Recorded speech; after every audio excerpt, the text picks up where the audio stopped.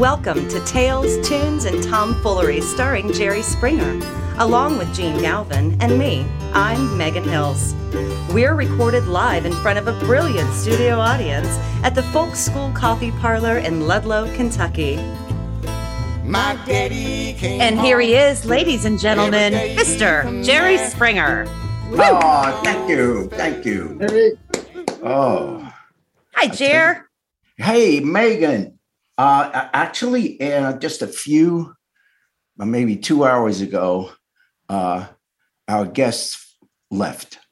I mean, we had an invasion in our house, for the whole family, people who knew my family, for the holidays, for Passover and Easter. And so everyone, when you have a home in Florida, particularly if it's on the water, people you never heard of become your best friends. And I have to say again, Frank and I really appreciated the invitation. Yeah. It was a lovely time. We have you booked for 2032. Thank you. We look forward to that time. Yeah. But you're on the list, so there you go. Thanks. Well, shoot. But anyway, it was a great time. But boy, when you have how many people were there? Well, 15, 16. That's enough. That's a lot of people. And Mickey and I were talking. Two of them we knew. We did know them. And but it was, it's particularly at our age, it's tiring. I mean, it really is. It's a million meals and you go out once in a while. But what's great is the kids love the, going on the, what do you call it, jet ski. Jet skis, yeah. So, it's great for the kids. I mean, you got a beach, who's to complain? I'm just saying, after this and look at it, you found a way. Yeah. Well, Mickey found the way. I stand outside and wave at people, wave at the tourists. By the way, we have Lance Rogers from Berea, Kentucky as a musical guest tonight. Lance. Here for Lance. Yes. Thanks for having me. We're going to have him on in a few minutes. Be sure to stick around for that. It's a very interesting guy with a cool backstory and really just started writing music about, 3 or 4 years ago. And so anyway, Megan will be talking to Lance shortly. Hey, Jerry. Yes. The Republican Party seems to be using religion these days at times as a freaking club to beat people with. Do you think? Yes. Ever since I sent a contribution to Liz Cheney's congressional campaign, in recognition of her courage and integrity and being willing to stand up to Trump and his insurrection, clearly putting country before party, she did. I've been inundated with requests from other Republicans for contributions to their campaigns as well. Now, of course, there are very few issues that Congresswoman Cheney and I agree on, but I thought if she's willing to put country before party, I should too be willing, and that's why I did it, and I don't regret it. Democracy needs at least two viable parties, so if Republicans are going to be one of them, you certainly want them to be of her character and not that of the cronies who take up so much of our current headlines. Anyway, with today's highly sophisticated methods of fundraising, I'm not surprised to have suddenly turned up on all these lists, even Trump's. Nevertheless, there was one Republican letter, a 6-page one at that did manage to grab my attention because it was clearly and ominously marked as confidential. It was sent by former Arkansas governor and unsuccessful candidate for president Mike Huckabee, now honorary chairman of the My Faith Votes organization.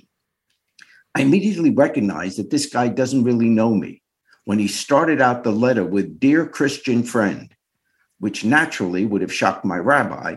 Not that that greeting offended me. After all, I have great respect for the Christian religion, as I do for all religions that provide a moral framework within which to live a life. But maybe that's what instantly bothered me about the letter. The tasteless hijacking of what millions hold as their sacred faith for the purpose of weaponizing it as a crass political grab for power, having nothing to do with faith, in fact, in many ways, in utter contradiction to its precepts. Let me share what's in this letter, the message that recipients have been asked in heavy print to keep strictly confidential, a request which I realize I'm now ignoring, but people need to be aware of what's going on. The fact that the letter is a litany of distortions at best and blatant dishonesty at worst is frankly not that shocking in today's political climate, particularly not from the voices of the extreme right. But to imply that to be a good Christian, you have to vote Republican trivializes the sanctity of the religion in people's lives, and I imagine would make even Jesus scratch his head. Without getting into the absurdity of which party Jesus would register as, suffice it to say that his teachings envelop the entire concept of caring for the poor and treating others as you yourself would want to be treated. Yet reading Huckabee's tirade in this letter of how Democrats, that is President Biden and the liberals, are anti-Christian, anti-American, that they're after our kids, and you, majority of Americans, and yes, majority of Christians who did in fact vote for Biden, well, you're apparently not very good Christians after all.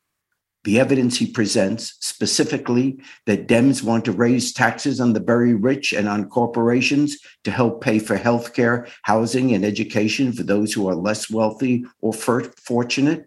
Think about it. Would that really outrage Jesus? To make sure our kids are protected from deadly viruses, let's get them vaccines and masks if that keeps them and the people around them safer. Is that anti-Christian? To make sure our kids learn the truth about our racial history, not to make them feel guilty, but to inspire them to be the first generation to really do something about it? Is that something we should be preaching against in our Sunday morning sermons? Is it Christian to shut the door on immigrants of color while having no such complaints regarding those who are white? Look, if your views on the issues align with Huckabee's, that it's good to cut social programs for the poor so we can cut taxes for the rich, that it's good to prohibit mandatory vaccines and masks for kids, even if such a prohibition makes other kids and teachers around them less safe, that it's good to pass legislation suppressing the vote in African-American neighborhoods. Indeed, if these are your political views, obviously I'm unhappy about that, but you're entitled to express them and, of course, vote for like-minded candidates. But for God's sake, save us the indignity of suggesting that that is what God wants, what Christianity requires, or what in fact is mandated by any religion which paves a way to God's blessings. And can we finally put to rest this factually inaccurate notion that America was founded as a Christian nation? It was not. In fact, the authors of our Constitution went out of their way to separate any one religion from being the established or endorsed religion of our new country.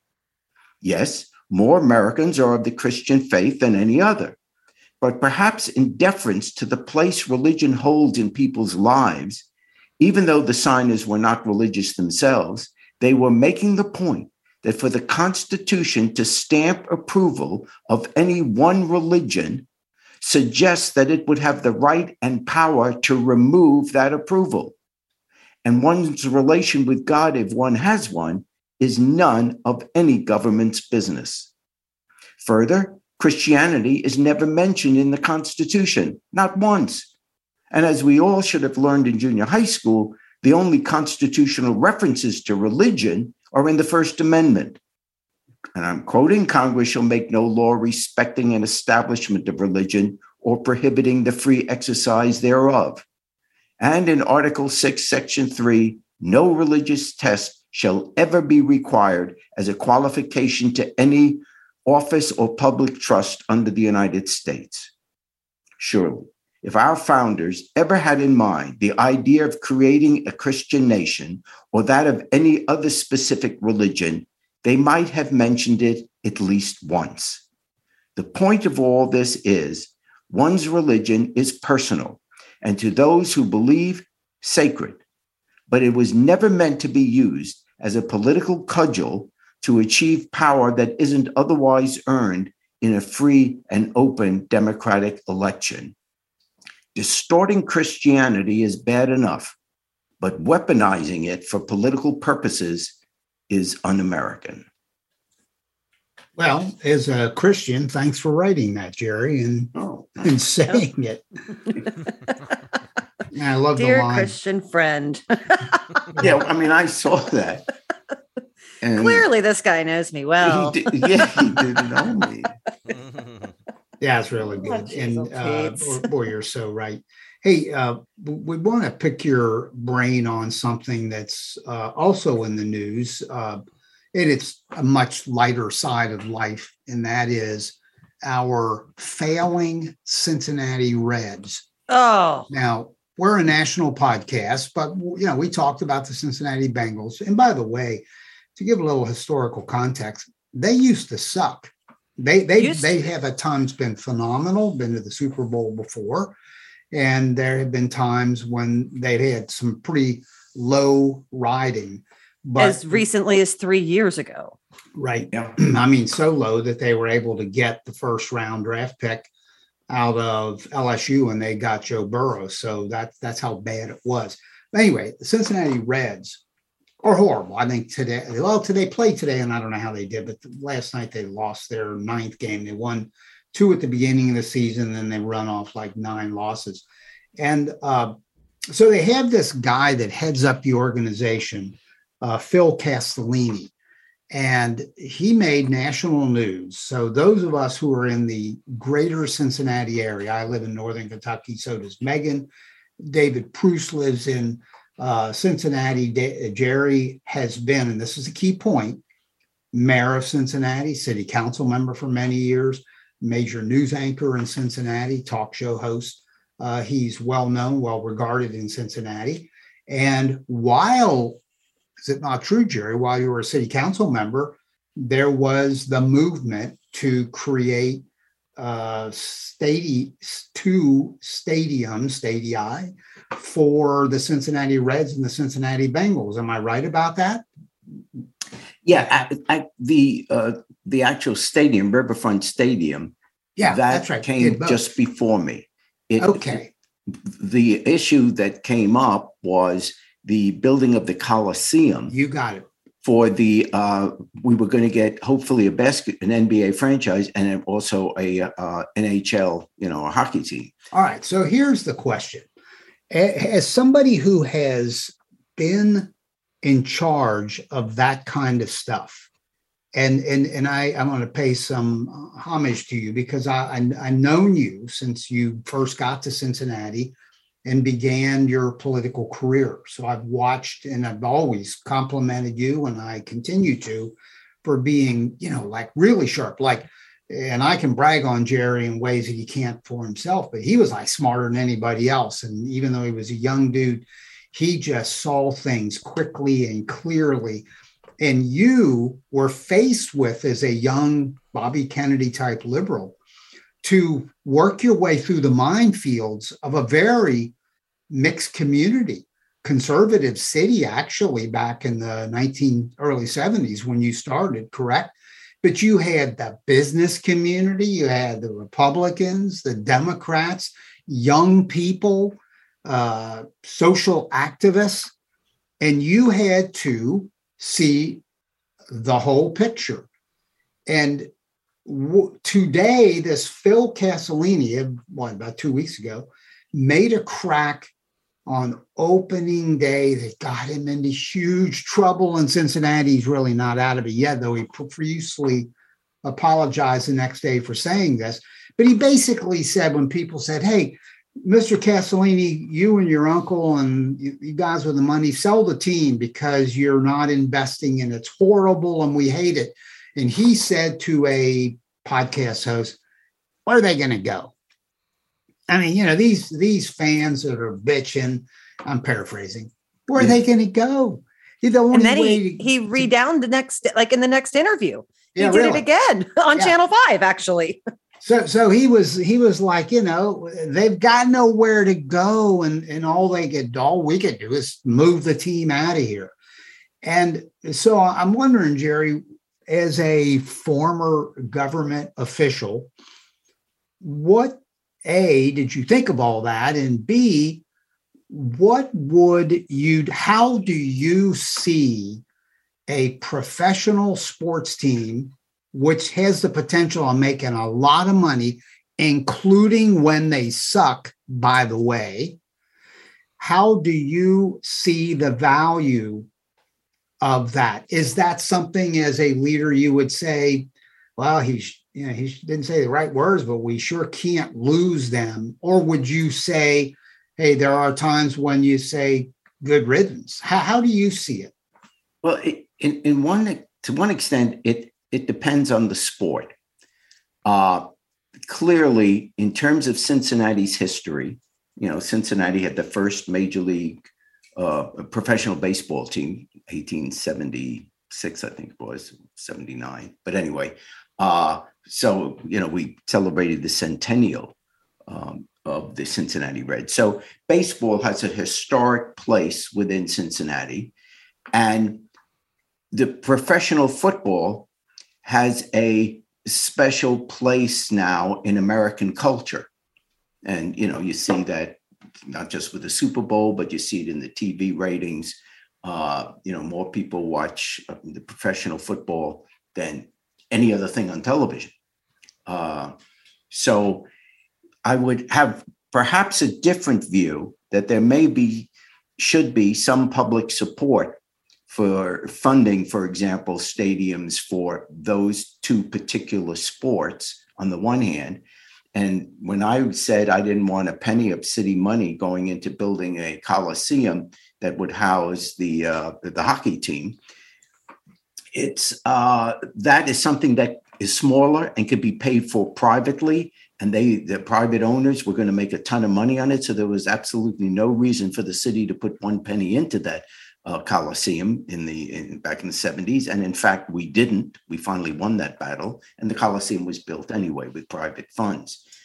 The reason baseball and football at this point are a little bit different than just the straight argument about whether any public money should be put into it is they are the two businesses that are the public front of an American city.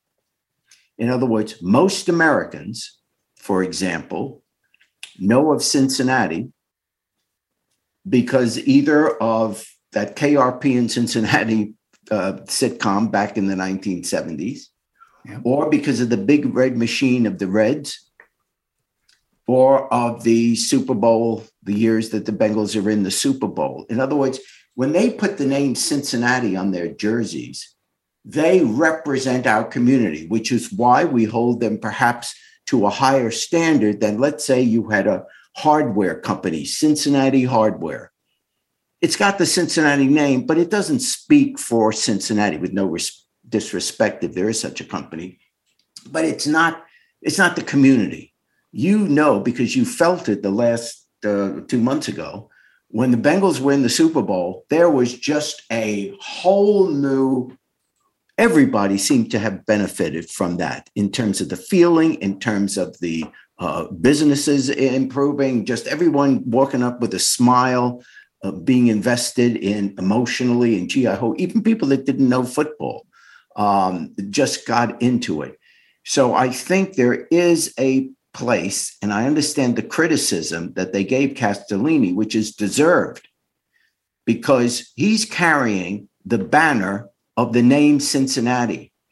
The reason he has fans is because people relate to Cincinnati.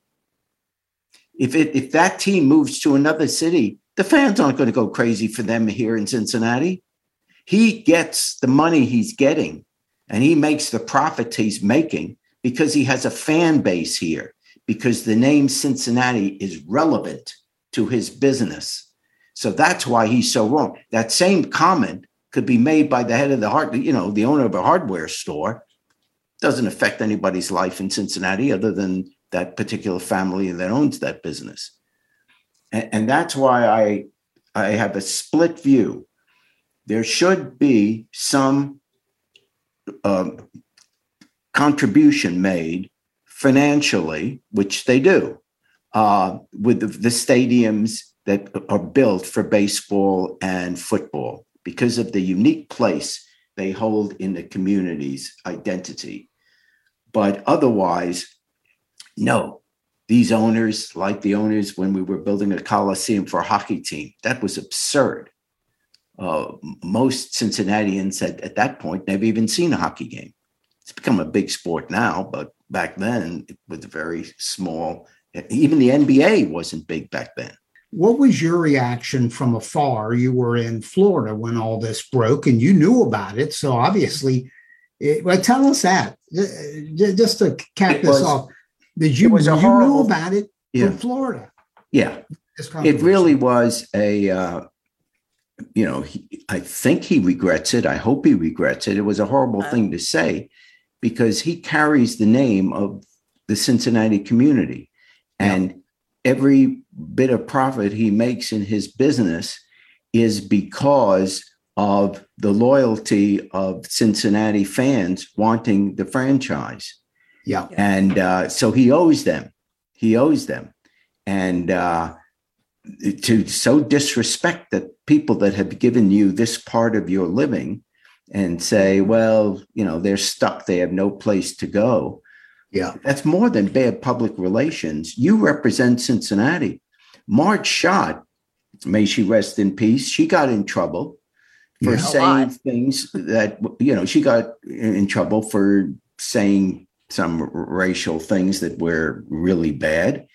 And if it were just a private business, her own business, it wouldn't have received any attention. But because the Cincinnati Reds represent Cincinnati, and for much of the country, that's what the country knows about Cincinnati, the Reds and the Bengals, you've got to treat it with respect and to just, as Megan pointed out, he kind of doubled down, but then the evening passed. And as one of the columnists in the Cincinnati Enquirer, the major daily paper here, pointed out, I think he named them, all the PR people that work for the Reds.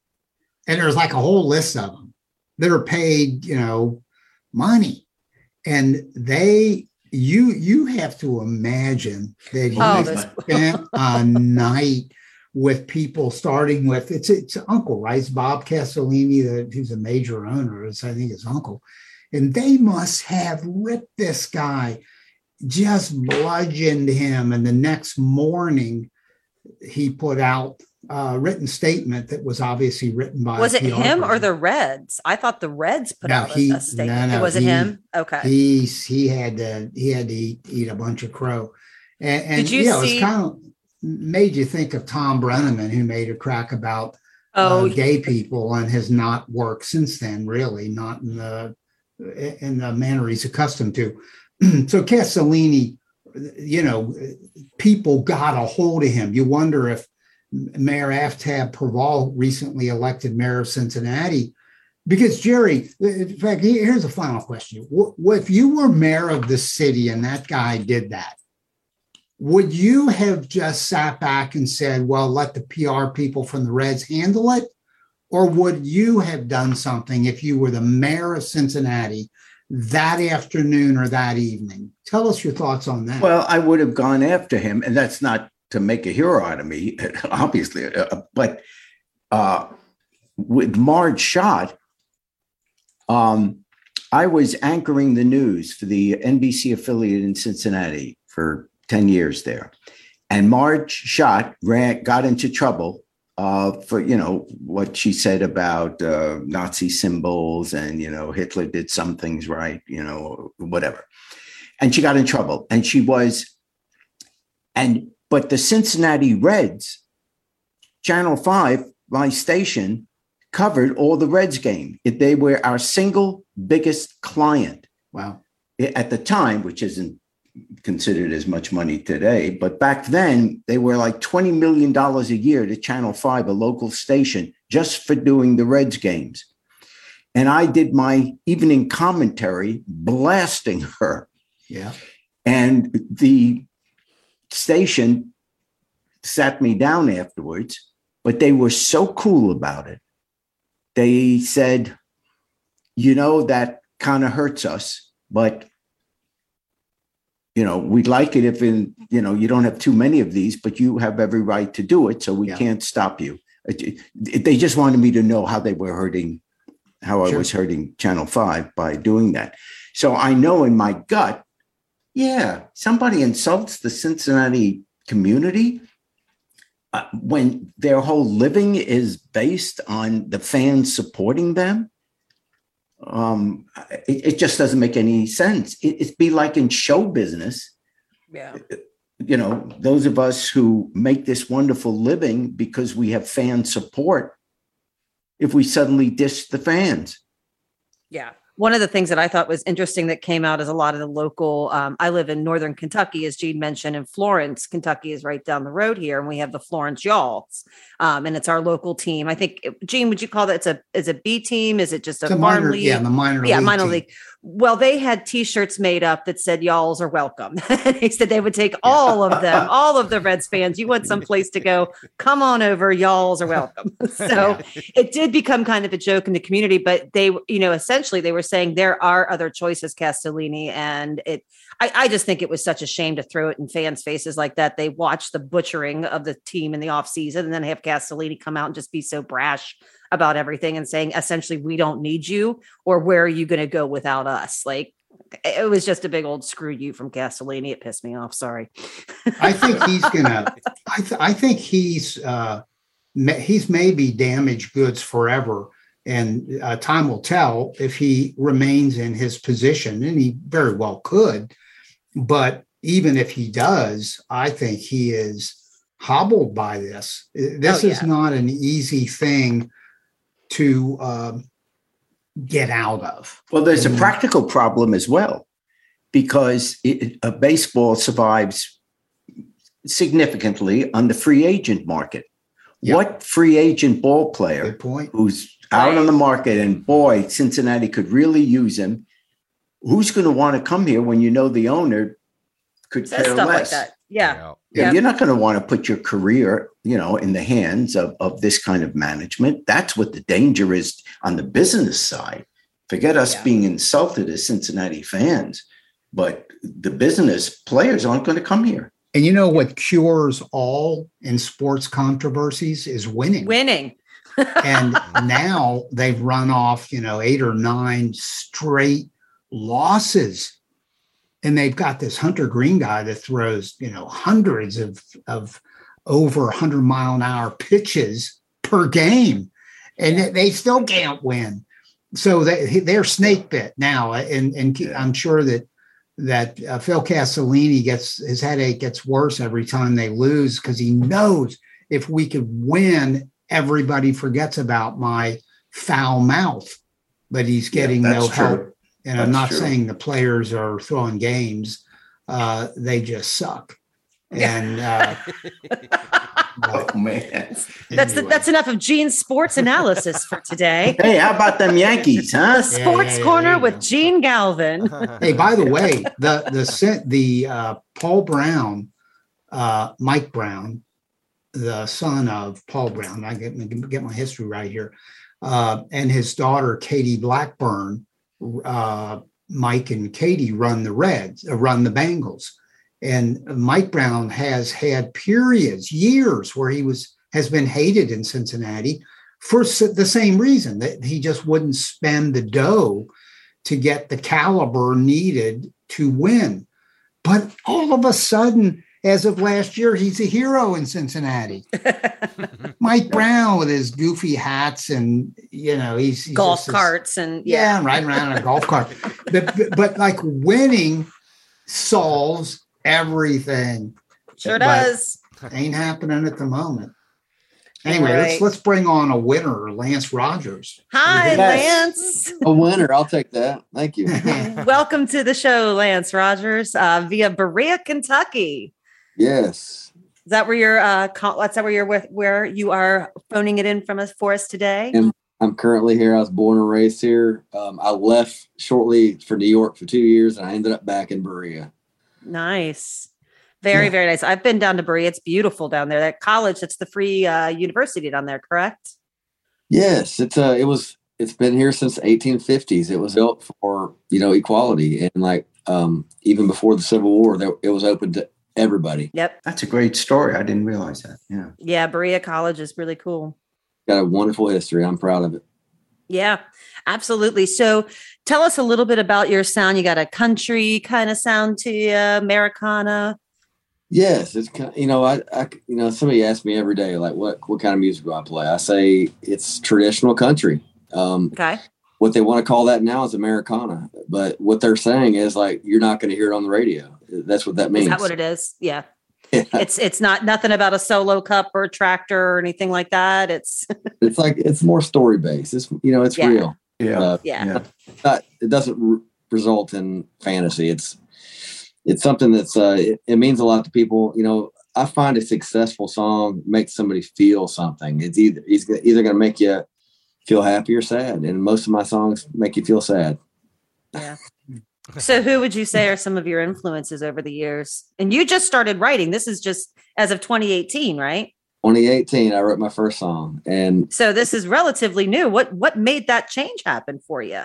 Well, I was doing I bought a guitar, and I figured I need to learn how to play it. So I started messing around and playing a couple cover songs of people that I really like. There's a Kentucky singer-songwriter named Chris Knight.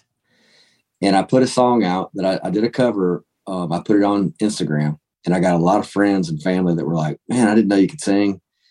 And I felt that in my soul. I was like, well, I didn't know either. I just put it out there to see what could happen. And so I put another cover song out there. And before long, I was like, you know what? If they like the way I sound, I need to really write my own stuff. So I sat down and wrote a song, and it's called Hey Betty. And it was the first song I ever wrote. And I got a lot of good feedback. And that was the first of, I wrote probably 100 in the next couple of years after that. Wow. So it's just kind of meant to be, huh? I feel that way. Yeah. I debuted my album last year. It was something I dreamed up, and it came to fruition, and it's out there. And what's the name of that album? It's self-titled, Lance Rogers. I figured, I didn't want to put a title out there. I wanted to get my name out there, and so people could like, oh, okay, here's his sound. So the next album, I may come up with a clever title. Who knows? But the first album I wanted to get out there, I wanted people to, know what my name is and know what I sound like and know what my writing style is. And cool. Feel like I'm still at the very beginning. I got a little bit of a late start, but you know what? Have you ever seen like on your computer screen when you lose connection, you have like this little buffering symbol in the middle? It just sitting there rotating. Then all of a sudden it catches on and it fast forwards to the point you're supposed to be at. That's how I feel like I've been in my life for a long time. I've been buffering. And so once I realized what I'm supposed to do with my life, it's singing and it's songwriting. And I don't know exactly how that's going to affect somebody in the future, but I know it will. And that's why I do it. That's awesome. Good for you. So the song that you're going to share with us this evening is called Outside the Lines. Is this from that self-titled album? This is from the album, Outside the Lines. Excellent. This is the first song I ever released through the studio. So I'd written a bunch of songs before this one, but this is the first of my releases on the album. Excellent. So here we have Lance Rogers with Outside the Lines off of his self-titled album.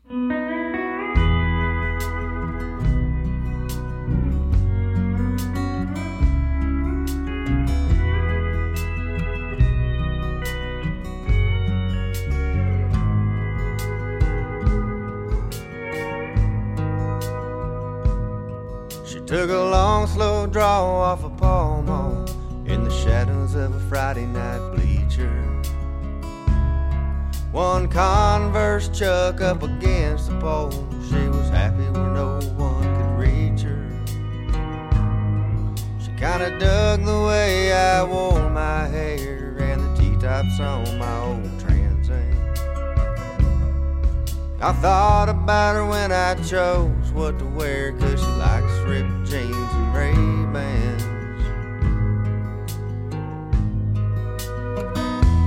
Outside, where the wild things run. Outside, we were children of the sun.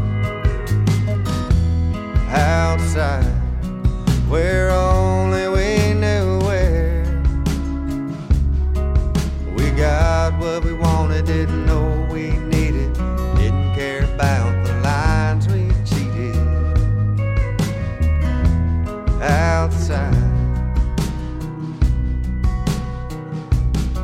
She never let on about her lightning eyes, but she never wanted to go home. Faster we drove down memory lane, tougher her James Dean heart would grow. Some nights we'd walk the railroad tracks down to the river grist mill, and wonder if we were the only ones living for the moment off the rails. Outside where the wild things run, outside we were children of the sun. Outside where only we knew where. We got what we wanted, didn't know we needed, didn't care about the lines we cheated. Outside every now and then I drift back to that spray paint summer, the full moon nights, the overpass, living life like a lake cliff jumper.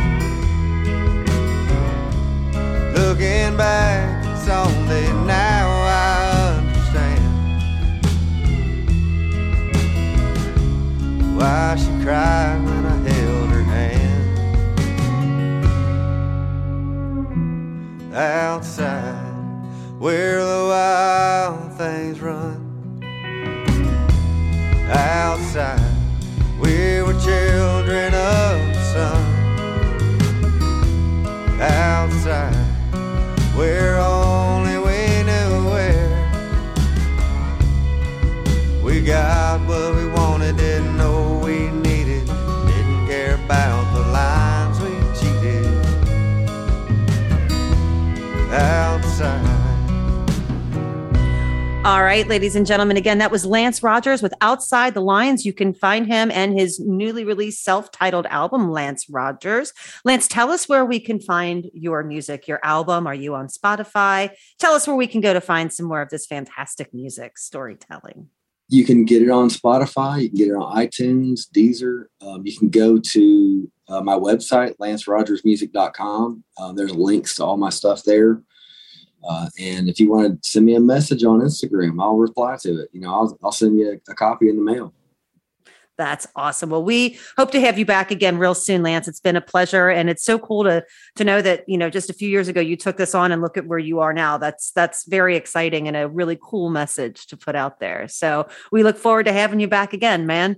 And so while you are checking out Mr. Rogers and his wonderful music, that's Lance Rogers, check him out and make sure that you are also swinging by all of our Jerry Springer podcast sites as well, giving us 5 stars, leaving us reviews, leaving us questions. Gene literally waits all day for one email. He will answer you. So get out there. Let us know what you're thinking. Check out Lance and stick with us. We'll be back with you next week.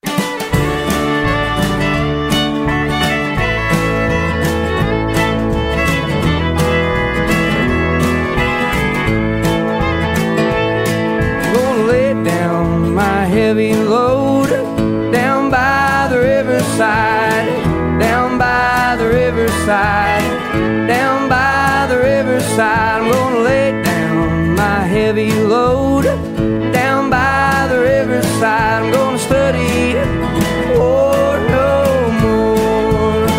I ain't gonna study war no more. I ain't gonna study war no more. I ain't gonna study war.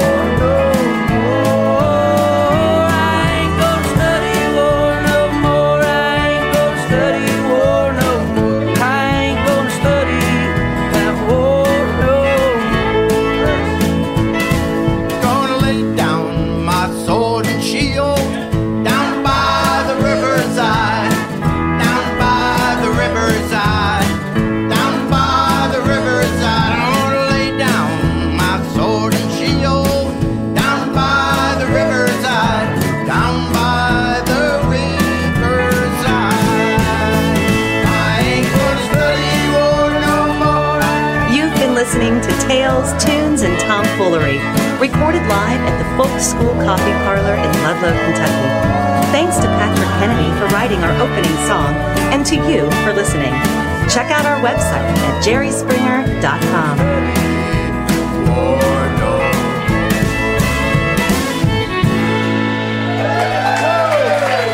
Y'all come back now, you hear? Thanks for having us.